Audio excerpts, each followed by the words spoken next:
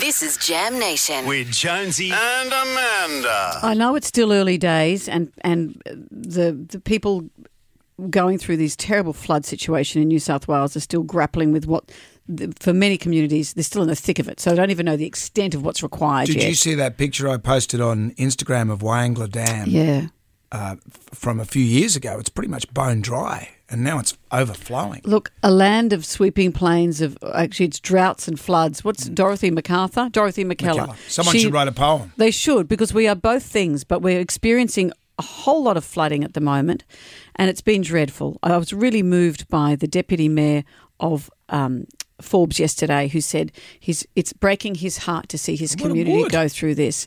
If you would like to help, we have the full list on our website and there'll be more to come. Go to wsfm.com.au.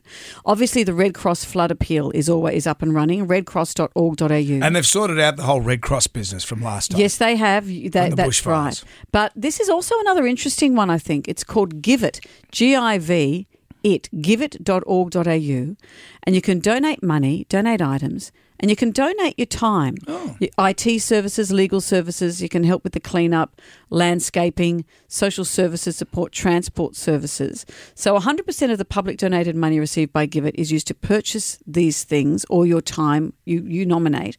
But you can also go to the Give It site and, for example, I'm looking at it now, a $50 grocery voucher, and you can say where you'd like that to go, to Molong or to Caloundra. You can. What about Maud?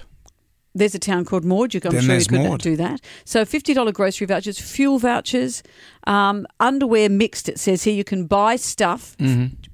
Don't send stuff. Buy new stuff, or you can donate money for them to have those things. Yeah, great. So this is a really practical way of being able to help, and more charities, I'm sure, will get on board. But we'll have all those details for you on our website.